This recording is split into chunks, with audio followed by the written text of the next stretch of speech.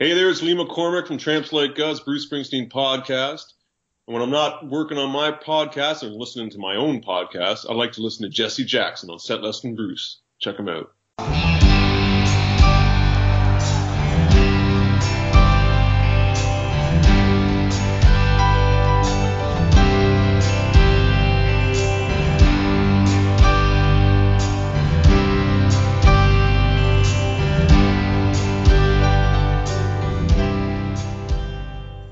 Hello, everyone, and welcome to a new episode of Set Less Than Bruce, your podcast all about Bruce Springsteen, his music, and mostly his fans. I am your host, Jesse Jackson. I have a wonderful guest today. I'm going to have Nell introduce herself in a minute, but we've already spent almost 10 minutes talking, and I didn't even hit the record button. I may have to do a post-credit sequence that I do every once in a while, because she and I just clicked right away, and it was wonderful. So welcome to the show, Nell. Thank you for joining me. Thank you so much. I'm so glad to be here. All right. Thank you. Yeah. So why don't you tell us a little about yourself? Okay. Well, I am from New York. I teach film and media, and I am a writer. I've written 2 books, and I write a blog of nonfiction pieces, and I also recap really terrible reality shows on my site and on a guy named Reality Steve's site. He's the Bachelor guy, and I cover a bunch of MTV shows. In the past, I've covered Bravo shows, and if I could meet anyone on the planet, it would be Springsteen. I actually think Reality Steve is originally from Dallas, isn't he? He's originally from California, but he lives in Dallas now. Yeah, okay. He's a good guy. Yeah, he was one of the sports station that I listened to, The Ticket. They talk about him a lot because I guess he worked there for a while, and then I think he started there. Yeah, and then kind of reality, it kind of took off, the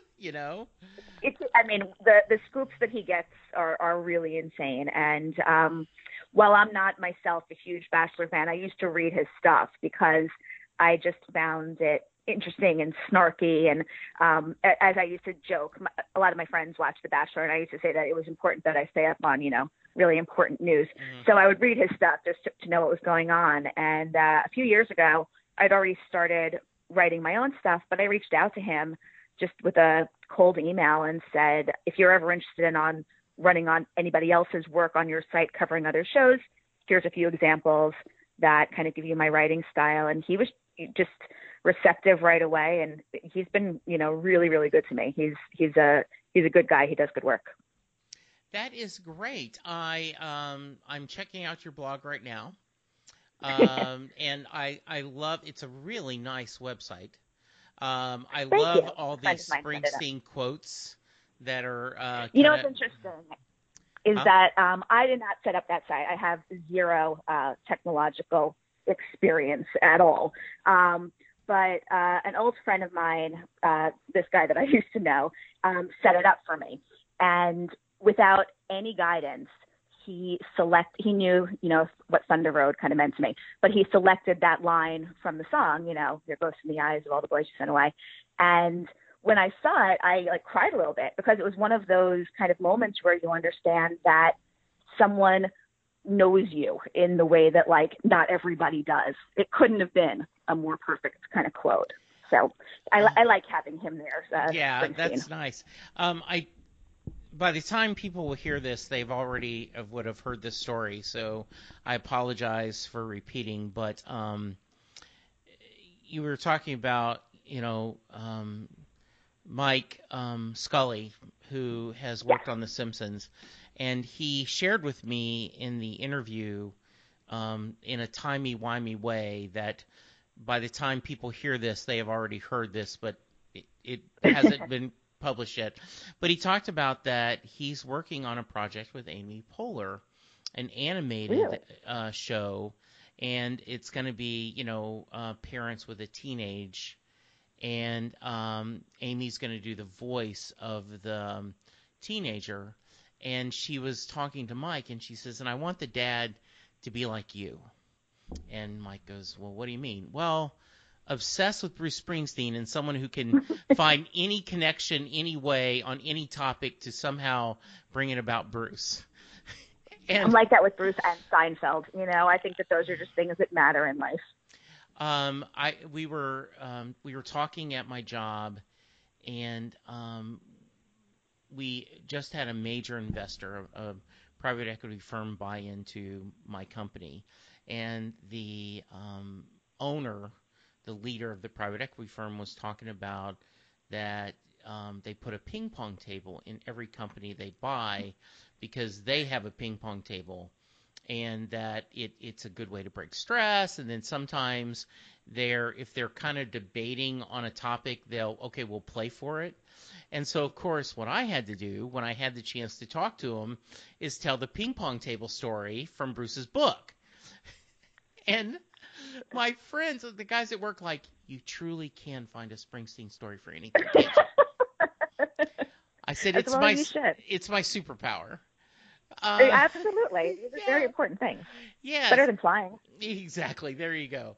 And I love your blogs, A Smart Chick's Musings on the Past, the Present, and the Pops of Culture. That is as a good a tagline as I've ever read. So well done. Let me tell you something. Writing the long blogs, writing 2 books was easier than figuring out that tagline. That took more time, I feel like, trying to be as succinct as possible and figure out what it is that I'm trying to actually get people to understand that I'm writing and what my style is, what the tone is. That was harder than actually writing books. But I'm glad you like it. That makes me happy. Yeah.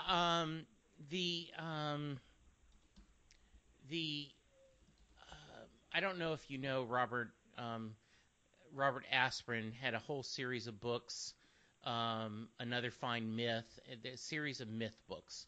And he kind of took them fantasy cliches and took them into a humorous method, okay? And so they're absolutely wonderful books. But he talked about once in a blog that in the first book he made up fake quotations in front of the chapter that fit the chapter, and he says because like a lot of fantasy novels will do that. So he's and I can't think of one right offhand, but they're really funny and they're really they fit the chapter and they're cute. And he said that ended up being harder than writing the actual novel. It's like coming up with that chapter. So I feel you. I can imagine you going, yes. So now we always start with your background. So talk to me growing up, what kind of music did your family listen to? Were there music fans? Talk to me about that. They are huge music fans. So my parents were divorced when I was about 5. So my earliest memories of childhood are not very vivid. But the one thing that's like unflinchingly vivid is being little and sitting on the carpet, which I think was rust colored because, in my den, we would build forts, my sister and I, out of records. And there was always music on. And what I always remember when I think back at those memories was the river. It was a lot of the river, especially the first record, before like the songs got very dark on the next one. Even though later on I got way into the darker stuff, because, later on I started reacting to the lyrics instead of just like the beat. But there was always music. My parents listened to, I remember a lot of Elvis Costello, Linda Ronstadt. I knew Parallel Lines' Blondie by heart. I would do like little dances to that. But what I associate the music most with my dad. After my parents got divorced, he had a house out in the Hamptons. And if you know anything about Hamptons, you know about Hamptons traffic. So a drive that should take an hour and a half takes 4 hours. So my favorite memories with my dad were sitting in the car with him. And on some Sunday nights coming home, Bruce was always in the tape deck. There was a tape deck then. And when it wasn't that way, he would be listening to like the Doo-Wop Shop with Don T. Reed. Do you know what I'm talking about? Sure. It was like this like old 50s thing. So my dad was brilliant. You know, he was a professor, and one of the things that I was just always very impressed by was that he could name the title of the song just by the opening note. And what he'd then do is he'd tell me stories of his life associated with certain songs. And I realized early on that music really scores our lives in a lot of ways. And music is contextual. It doesn't exist on its own, you know? So he would teach me it's part of a movement, or it inspires other pieces of art, and listeners react differently because of different perspectives and experience. And I was always taught by him, you know, to take art seriously. And that includes music, and it's probably why I teach film today. And so that was just always a really, really important lesson. But music was always in our house. And I like to listen to him talk about where music fit in. And, you know, for him, very much like me, it was all about, with Springsteen, the lyrics. And I just remember those moments vividly in terms of having them be associated with Bruce. We had a lot of that. What did you listen to growing up? So I was a child of Top 40 radio. Born in 59. I graduated high school in 1977. And so my dad and I moved. My dad was in the Army. We moved around a lot. But we settled when I was a freshman in high school in Lake Charles, Louisiana. If Louisiana looks like a boot, we were at the heel of the Louisiana boot. And I would, and just Casey Kasem Top 40, you know, Sure. the AM station. In fact, I just talked about with someone, actually Mike, because he's just a couple of years older than I am. You know, FM was the weird channel because you couldn't sing along to the songs. Okay. So, you know, and then, you know, my parents, we listened to both kinds of music, country and Western, to quote the Blues Brothers. So I had this huge, you were sent to supper. You went to bed with no supper if you didn't watch Johnny Cash's show. Right. And so Hank Williams, later Willie Nelson, Waylon Jennings, all this different stuff. A couple of years ago when Merle Haggard died, I felt like I'd lost my father all over again. So that did. Well, so as you got into high school, what kind of music did you listen to? High school too. It was for me personally, when I was home, it was always Bruce. I had one of those like dual cassette things in my room, you know, back when you could like make mixtapes, you know, that was very big. And one side always had Born to Run in there. But when I was with my friends, it was a little bit different. You know, my memories of high school involve driving with my friends. So it was a lot of REM and the Smiths and Indigo Girls and Blues Traveler. I remember senior year, we got very into Bread. You know, the song "Everything I Own" got really big for us. Sure. We went back, and then a ton of nights were just rewinding Cat Stevens, you know, over and over. It was like the song "Father and Son," and that one line, "From the moment I could talk, I was ordered to listen." I loved that because, you know, it seemed simple and like really wise. But my yearbook quote from high school was from Rosalita. I did. Someday we'll look back on this and it will all seem funny. And I sort of kind of like always knew that whatever occurred in that time wasn't going to feel like heightened like that forever. You know, I lost my dad at 14, and a year later I lost a friend. And so I think I kind of like learned early on that some things will matter long term, certain things won't. And high school silliness and angst probably wasn't going to, you know, loom large. I was able to detach from it. And I felt like that quote really personified that. I almost did "It's a town full of losers and I'm pulling out of here to win," but I thought that seemed mean. And, you know, I didn't really have that level of fury then. That came later. So, you know. So you did lose your dad in early? I did at 14. Wow. At 14, yeah. So there's a definite association. I'm positive. I mean, Bruce has been in my life my whole life, longer than my dad actually, which is kind of insane. And there's a very deep association there that brings it to not just this is what I enjoy lyrically and melodically, but there's like this like real connection. Like when I go to Bruce shows, I sound like a crazy person right now. I'm very well aware of that, but I wear a locket with my dad's picture in it, and I open it up. I don't really believe that he can see from it, but just in case he could, why shouldn't he watch? So like I do that, and like, you know, if I go to like Yankee playoff games, I'll open it up too. He's a big Yankee fan, but there was just that huge. My father, Bruce. It's all very Freudian, you know. I know. No, I actually understand that a lot. There is a,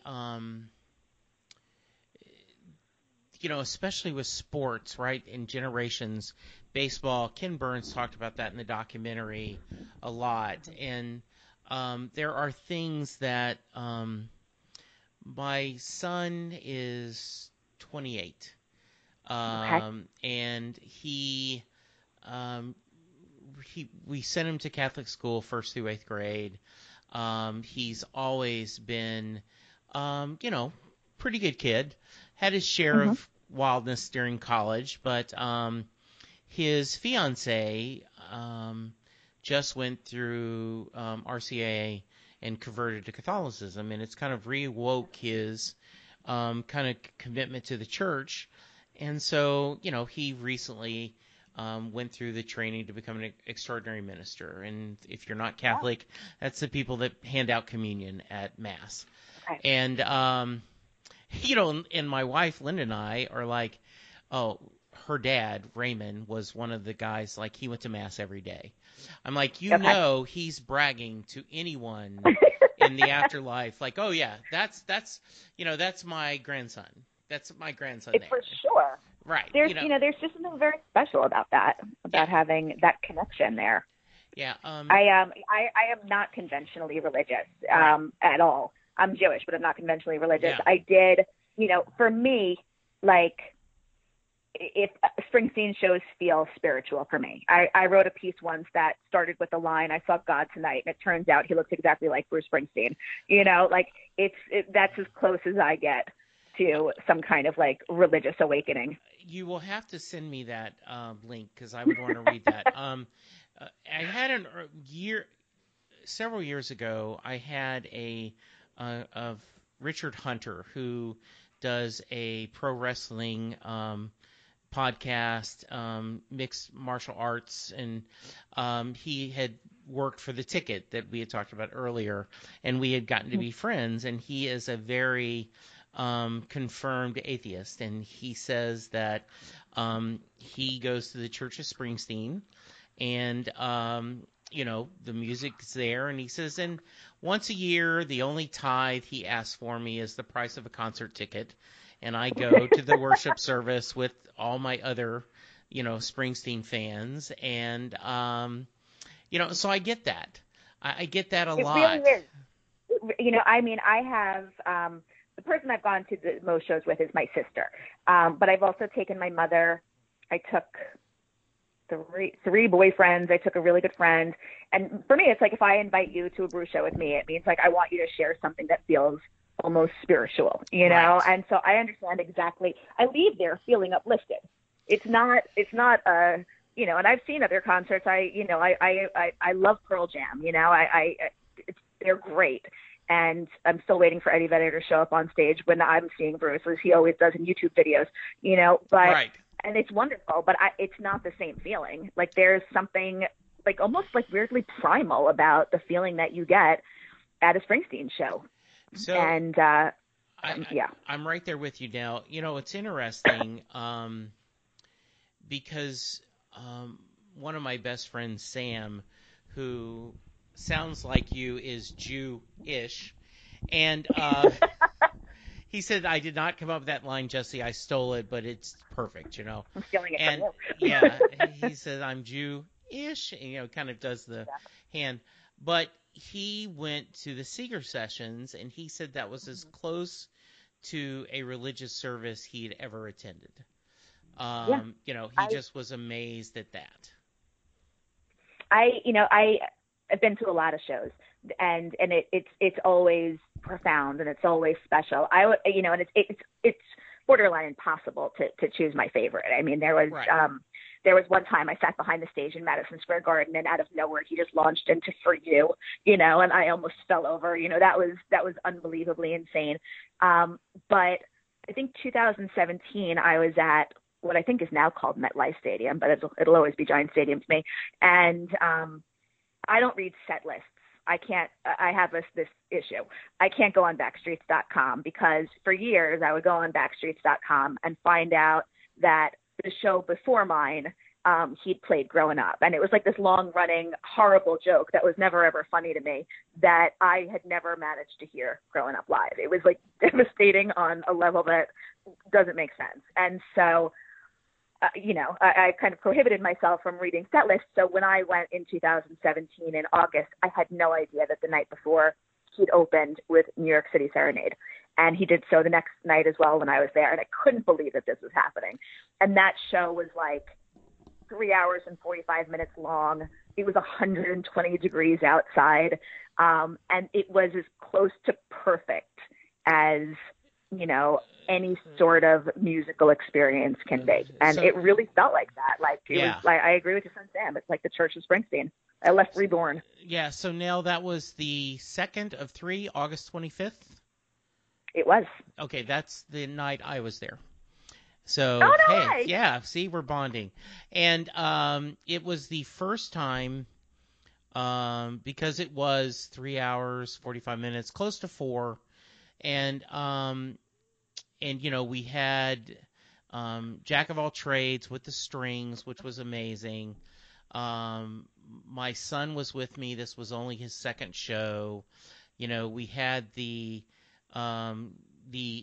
engagement during Jersey Girl, and wait. I was at a different show then. Okay. I wasn't there for the engagement. Okay. I was there then the first or the third night. Okay. Not the first night. The first night he played growing up. Yeah. And so, but it was the first time ever that when he did finished, I was like, okay, I'm sated. Like, don't get me wrong, if he had wanted to do another song, I would have taken it. But I was like, I'm okay because usually I'm greedy. I'm like, can I get one more song? One more, Bruce, one more. And it was amazing. The reason why you don't go to Backstreets is where the name of this podcast came from. Is that right? Yes. So we were discussing, what I was going to name the podcast. And after the fact, the guys who do Bruce Springsteen Sings the Alphabet said, why didn't you name it Jackson Cage? You're Jesse Jackson. I'm like, now you are. And people are like, Set Lusting, do you have the sexual attraction to Bruce? And I'm like, okay, well, yes, but that has nothing to do with it, right? It's the idea that, as you well know, he changes his set list all the time. Mm-hmm.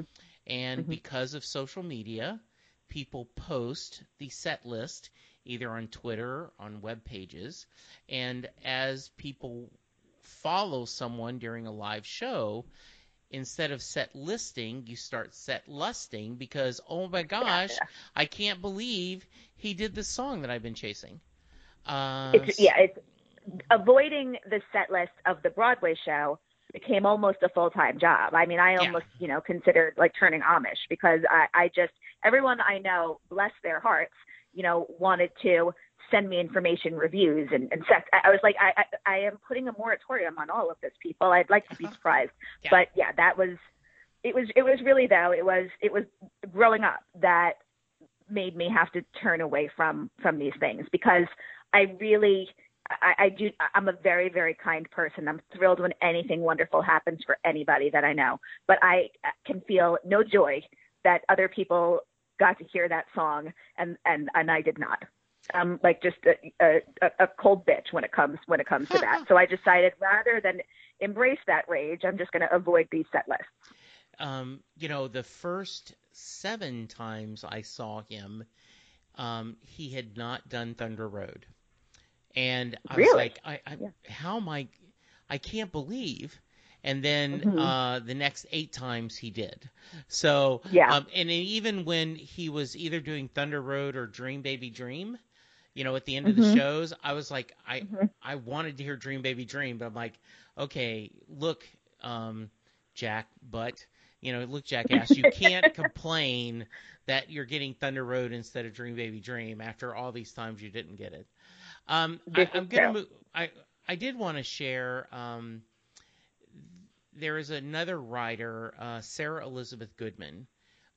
She has not been on the show yet. I'm trying to get her, but she wrote, her first novel was Beyond the Palace, which is a love story with about Ben and Laura and them kind of meeting at a Springsteen show, and their whole relationship is based on him touring and going to shows, and then when they're not going to shows, they're listening to music, and it's a beautiful love story. And I'm gonna Kindle the hell out of that thing tonight. That sounds great. Yeah, it is. It's only $1.99 on the Kindle. Amen. So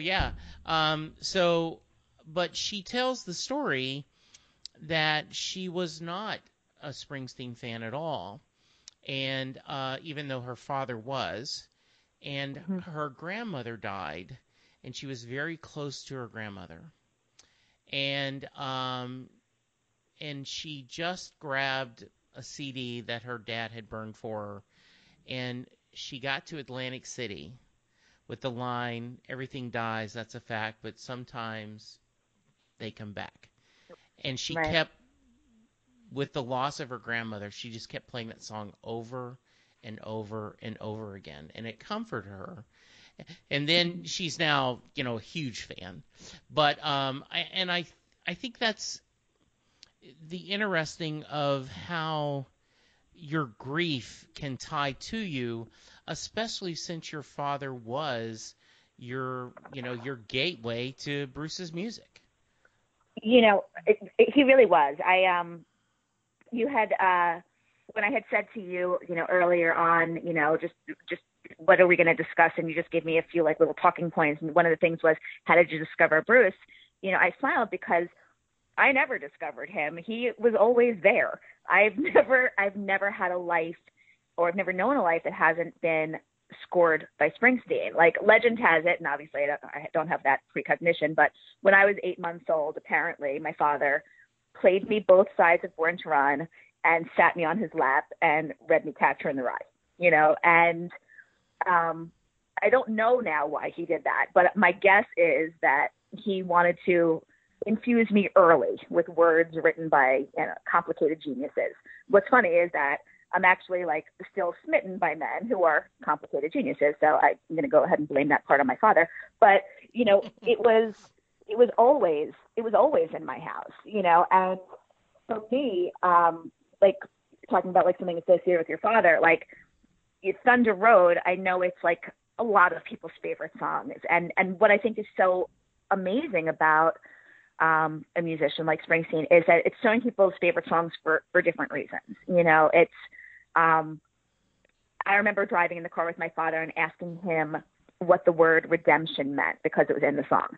And he stopped the song and he rewound it. And again, he was a professor. He did this kind of stuff, but he rewound it and we stopped after every single line and we analyzed each line, and that could be the kind of thing that would drive another kid up a wall. It's one of my finest memories, That's the song I recall him dancing around the house to. That's the song that was played at his funeral, and for a long time after that, that song was then associated with grief. And so it was one of those things where I fought for that song to not just be associated with that, and what I find so just really unbelievably special about, Springsteen's music is, I do think of my father every time it's played, but the song has different resonance now. You know, I've experienced enough life that I have been beneath my cover studying my pain. That line now sounds like truth in a way that it used to just sound lyrical, you know? So there's this like profundity, if that's the right word, about just the layers that these songs can have and how they can, you know, when I'm at a concert and he plays Thunder Road, I bawl my eyes out. It doesn't happen when it's on the radio, not ever. It doesn't happen if I see it on TV. I don't know if I think it's just that harmonica hits me where I'm 14. You know what I mean? And it just takes me to a place where I've seen 31 shows and the Broadway one, so I guess 32. But like I never got to see him with my dad. So there's that sense of he feels very present there because of that song. And I think that there's something kind of amazing. I'm a huge movie person. I'm a huge TV person. I'm a huge book and music person. There's no other artist and there's no other song that conjures him up the way that Springsteen's work does. And it's almost as though his music has allowed my connection with my father to continue unbroken on some level. You know, I totally understand that. Yeah. For that. You know, what's interesting is, first off, I'm going to jump ahead. One of the questions, and I will send you this link. Jay Armstrong is a high school English teacher. He teaches advanced, high school English, and one of the things he does is they take Thunder Road and compare it to The Road Less Traveled. Mm-hmm. And that he had the episode, he did a mini version with me where we talked about it, and he talks about Robert Frost, and he said there's no doubt that Bruce being raised at the era he was raised, Road Not Taken was discussed, and at the end of the class, it takes about a day and a half. He says it's about a class and a half. He says he asks his students, okay, does Mary get in the car? And so, what do they say? Well, he said different people do. So I'm going to ask you that question. Now, does Mary get in the car? Does Mary get in the car? I think there's not a doubt for me that she does. I just think about it because, Thunder Road's Mary is my favorite Mary, Right. I also happen to really, the Rivers Mary has always meant something to me too, and I don't share that conspiracy theory notion that it's the same Mary. I don't believe so. But what I like about both of them is that, both of those women or girls are dealing with real stakes. And I just respond to that sense of urgency. I think it forms an identification between the character and the listener. But, they're the most perfect lyrics I've ever heard, is she was painted into this universe that's so vivid, you experience it, with all of your senses. And you can feel the heaviness of that night.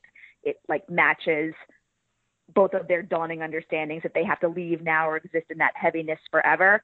And I'm a sucker for people riding off into the distance and taking that chance. So I say Mary climbs in. Yeah, so do I, by the way.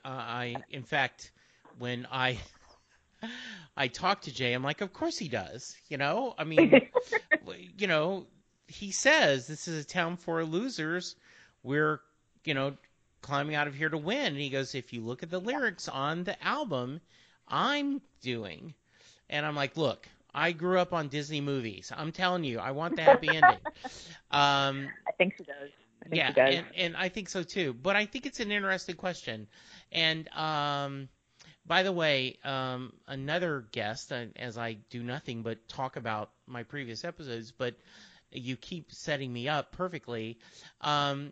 There is a local, our version of, the B Street Band. Thunder Road is a Bruce Springsteen tribute band here in Dallas. Okay. And one of the players, he does the saxophone, talked about that in the episode. I was able to go, and he said he was hiding under the covers. He was fighting a depression that he could not get past, and literally Bruce's music helped him get past it. He just listened to over and over and over. Yeah. So, yeah, I think all of us have that point where, I remember when they were talking about, the 100's greatest country songs. They talked about the song "Make the World Go Away," and they said, who of us doesn't have that feeling sometimes where, make the world go away, get it off of my shoulders. Yeah. Well, it's crazy. It's like I've been singing Thunder Road since I'm 2, babbling it away. And there was a point, I don't know, maybe 15 years ago where, all of a sudden I was like listening to it in my car, and it was like, again, you could hide beneath the covers and study your pain. And I thought to myself, holy shit, I've been doing that. You know what I mean? And that line has never resonated before. It's something I've said. I know it. The students that I have in my class right now, I won't remember their names next year, but like that line, like that I'd known, like it all of a sudden now it meant something different, The other thing I like about Thunder Road also, I think, is I like stories, and I think Bruce does it a lot, that I like stories that unfold in like a condensed time frame, that kind of narrative structure. There's something that's like heightened when you know that something takes place only in a certain amount of time. And I just think he does that beautifully. I just really think that he does that, and I think that song's a great example of that. Yeah, I agree. I think so. And it's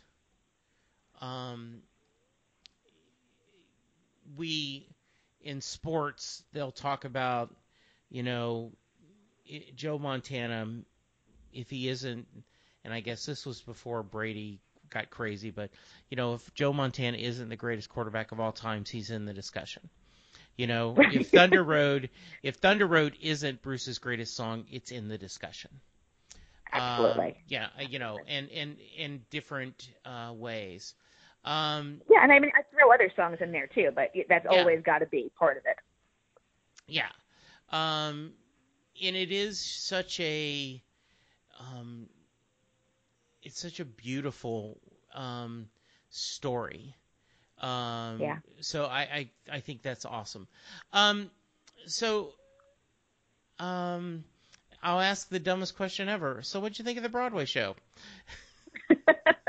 I wish I remembered the Broadway show a little bit more. I think I wrote that piece on my site because I wanted to actually remember. Broadway show was insane. It was, as you went as well. I saw it. It's yes. Like your picture on Twitter. When I heard he was coming to Broadway, I had a completely different idea of what it was supposed to be. I just thought he was going to be playing in a small theater. I expected the set list to change every night. I had read the autobiography, obviously. I didn't think it was going to be so closely tied. As soon as I found out that it was going to be, basic spoken word and a set list, I then started to try to kind of like I typed it into like the notes app of my phone of what I figured he'd play. So I was like, okay, so he's going to talk about his dad. So it's either going to be My Father's House or Factory, And then I thought, I don't know if I can allow myself to hope, but maybe he's going to do The Wish, and probably 10th Avenue because of the band and stuff. But I went in blind, like everybody else did. I really didn't read a review. I spent more on tickets than I spent on my first car, and I do not regret it. I enjoyed it more than my first car as well. So there's that. It was pouring down, like torrential downpours that day. I did make my sister stand at like the rail. She was a good sport, and he did walk in. He did. I was as close to him as I'm probably ever going to be. And really, I'm videotaping it. I'm shaking. You see the hand shaking, and you hear me just very, like deeply almost say, "Oh my God," as he walks by. Like I couldn't breathe. I had fourth row seats, closest I've ever been, and I just thought he was brilliant. And I thought he was very funny too. You know, I've obviously I love the banter in at the shows, and I've listened to his interviews. That he clearly has a sense of humor, but there were times that I legitimately really laughed, and there were moments that were incredibly emotional. The problem for me was that whenever I take someone to a show, I have to sort of like explain something to them because I sound like a crazy person, but I've analyzed myself enough to understand why it happens. It's this existential thing. As soon as he walks out on stage, whether I'm feeling anything before or not, I immediately burst into tears. It goes away quickly, you know, like I'm not racking sobs like you need to, like there. Like it's a very kind of like private moment, but I cannot believe that somebody who's been so influential in my life is actually in the same physical space as me. And so when he came out on the stage and he was close enough that I could have heaved myself up to him, which I refrained from doing, I was just almost hyperventilating. So he launches in, I don't want to ruin too much, but this says so in my blog, but he launches into Growing Up. I'm like catatonic at this point. I know that he stopped in the middle and did a story. I don't remember what that story was about. I need to go see the show again. I was so like out of my head that I was there, that he was there, that this was happening, that this was such a perfect artistic moment. I was so grateful for it, you know, and I just thought it was beautiful. However long it was, if it was 2 hours, it passed like 30 seconds. I could have watched it 6 more times. You know, when Promised Land is a really important song for me, and hanging over my bed, I had made into a print the Blow Away the Dreams that Tear You Apart section, and how he performed that during the show, I just thought was astonishing. You know, without the mic, and I just thought it was beautiful and different, and completely different than any, you know, Springsteen show I've seen. Just a real, you know, it was something I never doubted, but you have that understanding of this is a real artist. I am in this person's presence, and I am fortunate. That's how I felt watching that show. You know what? I had seen the set list. I had checked out, and but I had not studied it. I just, you know, because first off, I didn't think I was ever going to go. And then when I got a chance to go, yes, me too. Once I got the chance to go, I'm like, okay, well, I've already seen it, kind of hard to unsee it. So a friend of mine, Sam, the same guy I was talking about, it's like, I don't want to know anything about the show. He says, even though I've already seen the set list, he says, but I will tell you, I'm kind of disappointed that My Father's House is on there because that's not one of my favorite songs. Right. And I said, I will tell you, Sam, that in context, I think you're going to enjoy it. I said, because I am not a fan of the blues version of Born in the USA. Right. But in context, it was perfect. And it really was. Yeah. And after he came back, he said, you were totally right. My sister said very much the same thing about My Hometown. You know, we both of us have seen him a lot, and, you know, there's always songs that we're hoping he's going to play. You know, again, it's like that greedy thing, but, you know, she's like, you know, she said to me afterwards, because she didn't check out the set list either. So she said to me, you know, when he started My Hometown, she's like, not that I was surprised that he played it, but my initial thought was, I wish it was something else. And she's like, that version was just so beautiful. And again, in the context of what he was saying, though I don't remember what he was saying because I was too much in my own head at that moment, but it was just this like glorious performance of it. So I understand what you're saying. I'm glad that your friend saw it and liked it that way. Yeah, he did, and he he went a night where Patty wasn't there, right? And so I don't remember the 2 songs they did instead, and you know, and Sam was happy, but he's like, I really would have liked to seen, you know, the Really, one of the guys. two that she Yeah. did, and we kind of discussed. I see, he says, I guess it's, we're splitting hairs on what was the better experience, seeing him without her, and Right. he says because it was amazing. Um, I like the idea that you talked about. You know, for those of you who don't know, Nell's blog, she talks about, show number 32. Right. And as John, who was on an earlier podcast, said, I've seen Bruce Springsteen X amount of times and on Broadway. He says, I don't Yeah. even feel like it's the same thing. I don't really either. It just worked nicely for the piece. Yeah. I do think it's very different. Yeah. Now, I did count when I went to, My Boss Time. I put that as a show so that I would have the Wish checked off my, card, because that was one of my songs that I would have loved to seen live. And and I was just crying. Was there a song that you were hoping to hear in Broadway that you didn't hear? Like, was there one that you expected that he would play that he didn't play? No. Because I thought he was going to maybe play Living Proof, which I really wanted to hear live. Oh, because I figured he'd talk about his kids. Yeah, that would have been interesting. Once again, I was kind of surprised that Dancing in the Dark made it. I was too. And then by having him talk about, how sometimes you have to be like his mother and just dance. And with, Right. What his mom is facing. And then to go from Dancing in the Dark to, spoilers, guys, Land of Hope and Dreams, which is one of my favorite songs, was a perfect segue. I mean, that just,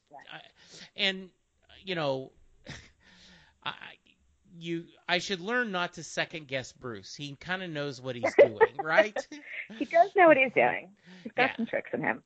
Yeah, absolutely. So you talked about Promised Land and growing up.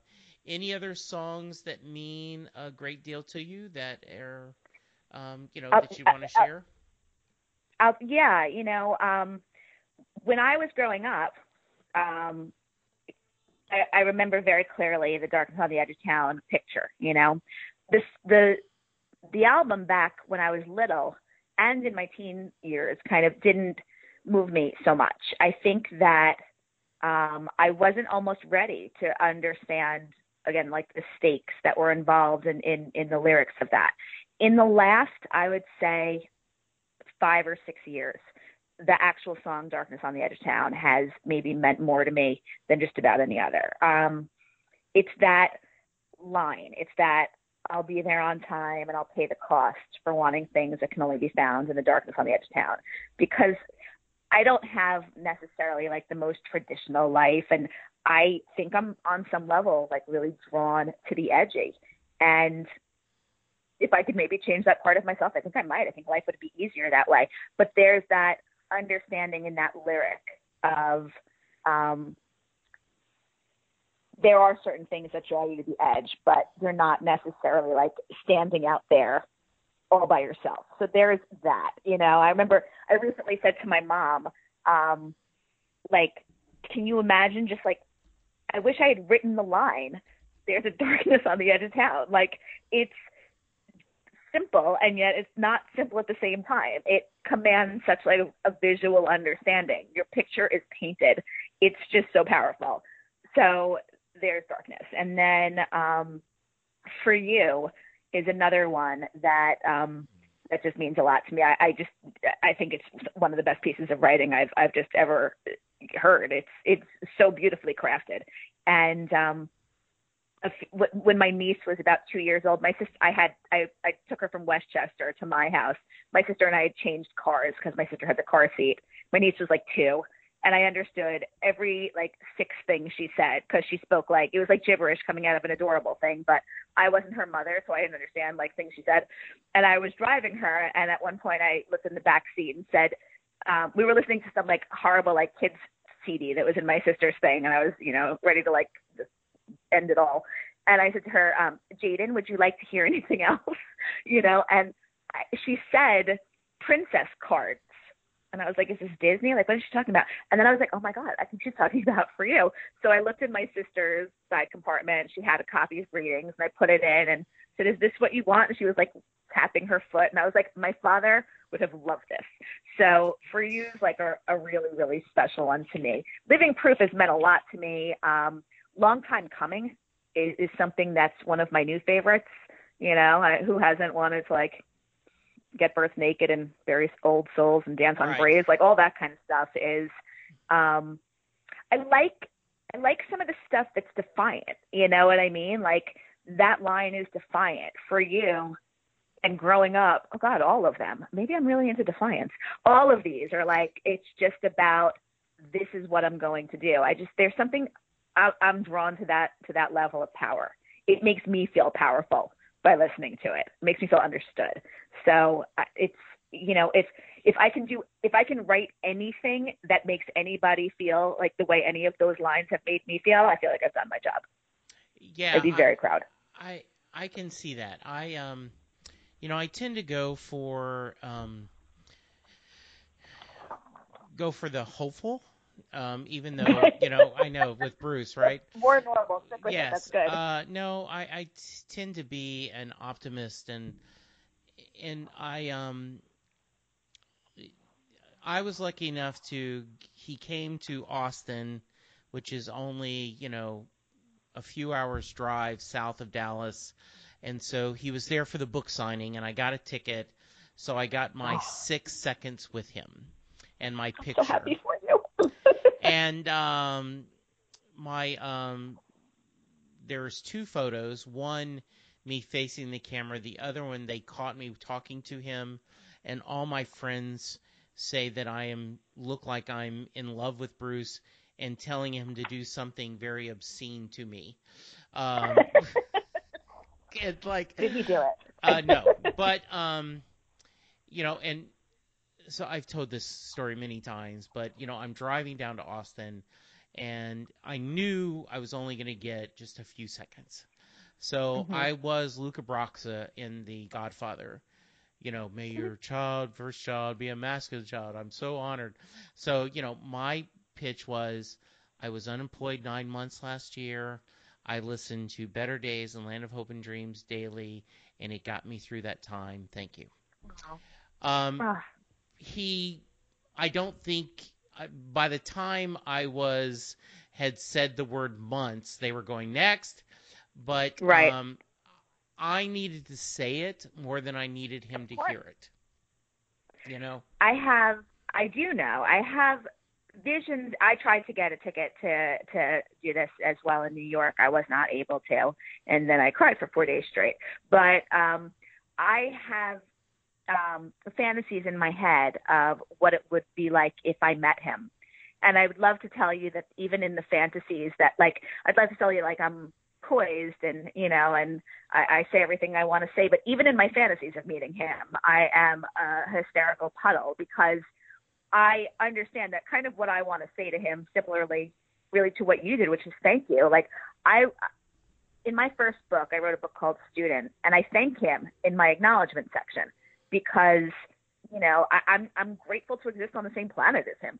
And I understand that there have to have been millions of people who have already expressed such sentiments, but I feel the need to say it as well, you know, and I would love to have that conversation. What I always wanted to ask him is what song has changed most for him in meaning since he's written it, because so many of his songs have changed in meaning so much for me.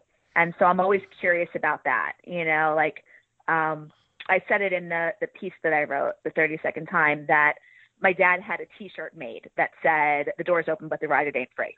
And when I was growing up, I knew where the line came from. I always took it as a somewhat sexual line, which I thought was like a little bit embarrassing that my dad was wearing that shirt. The the ride's not free, I thought was some kind of like sex thing. As I got older and I had different relationships and I, learned what you do and don't kind of accept in a relationship, that line meant something very different. And I'm always curious as to, for him, what's different now? I go back and read things that I wrote and they have shifted, and he's been writing far longer and far more gloriously than I have. So I'm curious about that. Yeah. One of the reasons why I liked the Second River tour is hearing him do Independence Day from the perspective of when he wrote it, he was the son, and now then he sees the father's perspective, and I think that's very interesting. And it is. It's like it's from forgiveness this time. Yes. And so yeah. I think that was very cool. That's a good question. I would not have that good of a question. People did ask me. They said, "Did you tell him about the podcast?" I'm like, "No, I'm not going to tell him about the podcast." Though I did write a letter telling him about the podcast, and I did put about 8 or 9 shows on a flash drive and said, "This is not a demo," and so that maybe someone on his staff would have said, "Oh, it's a podcast about Bruce." Yeah. Bruce, if you're hearing this one, I love you. Yeah, exactly. Yeah, exactly. No, right. Yeah. So I do want to. God, we've gone an hour, but I do talk about your books. Okay. Tell me, let's do your. Tell me a little bit about them.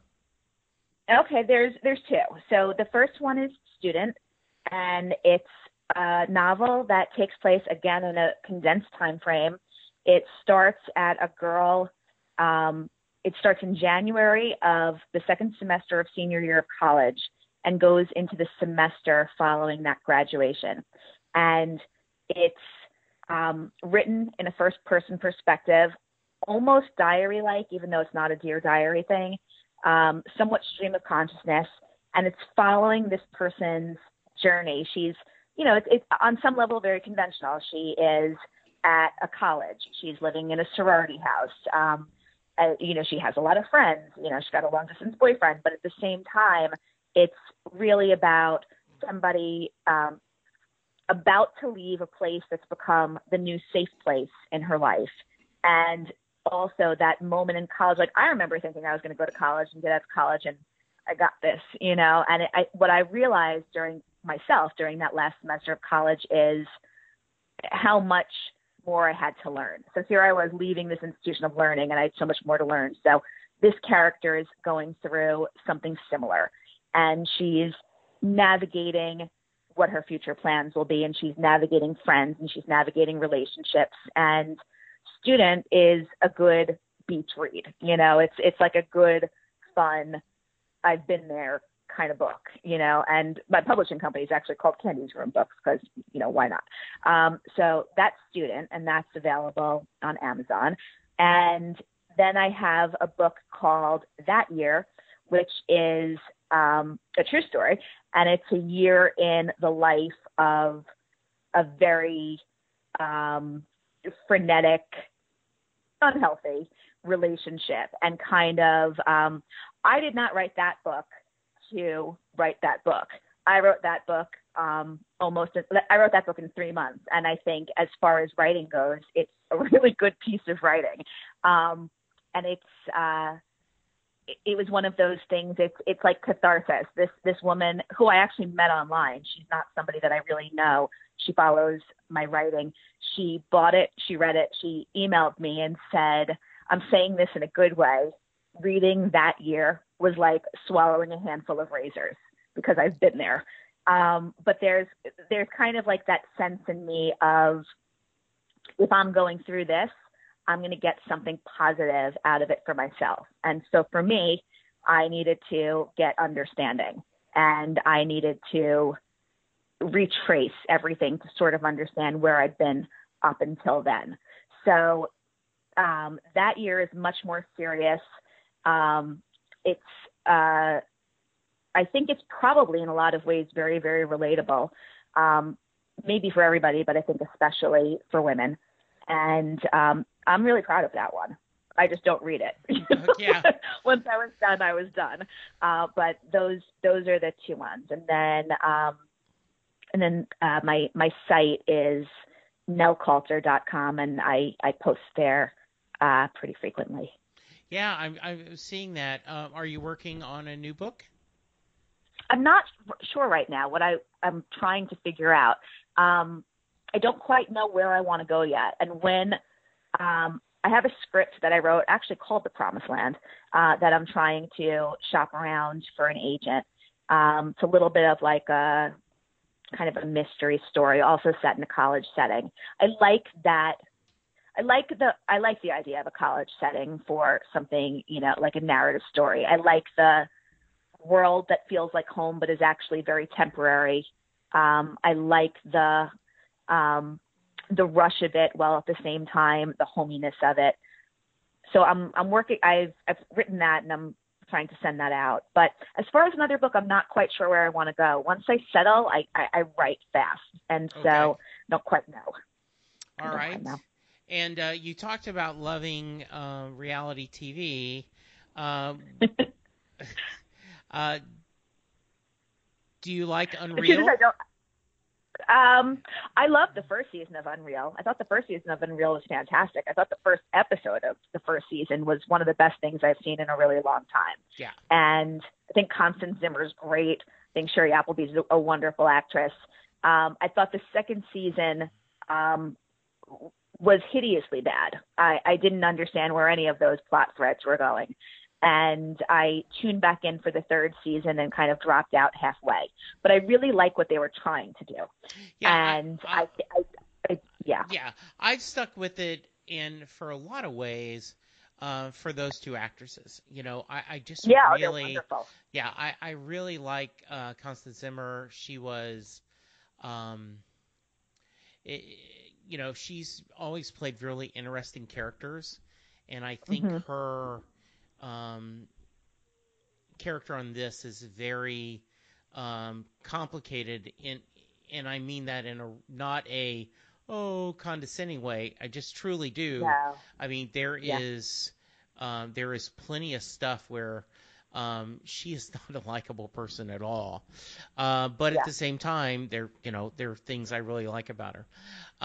This is great. I have enjoyed talking to you so much. I have loved talking to you. Yeah, thank you. Yeah. So you've already shared your Neil Coulter, right? Nell Coulter. Nell Coulter, yes. Yes. I will have the link to the blog. Cool. And you're on Twitter. I know that. I am on that's Twitter. How we met. I am on Twitter. You want to go ahead and give your Twitter handle? It's Nell_Coulter. I'm not that interesting, so it's just that. Nothing wrong with that. Hang tight while I do a little housekeeping. If you want to join me and share your Springsteen story, I'm always looking for guests. There's a couple ways you can reach me. You can go to Twitter. I'm at Jesse Jackson DFW. We also have a Twitter account for the show at SetListingBruce. The setlistingbruce@gmail.com is our email address, and we have a Facebook page, Set Listing Bruce. You're welcome to reach out to me and talk to me. Like I said, I'm always looking for more guests. And if you could go to iTunes to rate and review us, it is how I find new listeners find us. We haven't quite broke 50 reviews yet, so that would be a wonderful. My birthday's coming up in June. What a better way to say happy birthday. Now you are a treasure. I'm going to have to get the books and read them, and I may have you come back just for us to talk about them after I read them. I would love that. Yeah. And any final thoughts you want to give us?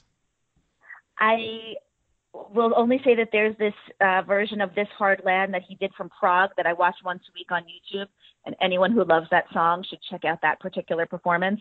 It's another song I've never heard in concert, and it's such a good version. And I'll also wish you an early happy birthday. Well, thank you very much. This is great. We're going to end with Tonight I'll Be on That Hill, because I can't stop. I'll be on that hill with everything I've got. Well, lives on the line where dreams are found and lost. I'll be there on time, and I'll pay the cost for wanting things that only can be found in the darkness on the edge of town.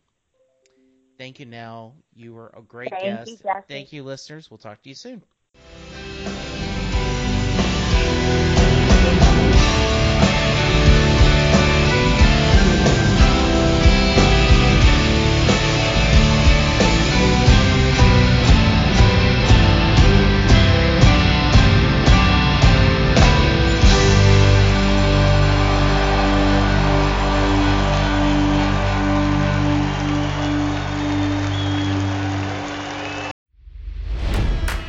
It's NFL draft season, and that means it's time to start thinking about fantasy football.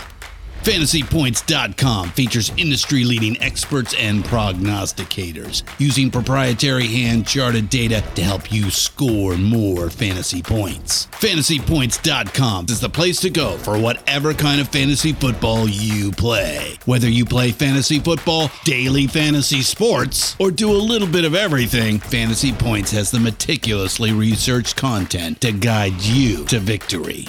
And why wait for the fall? Fantasy Points also covers the new spring football league, the UFL.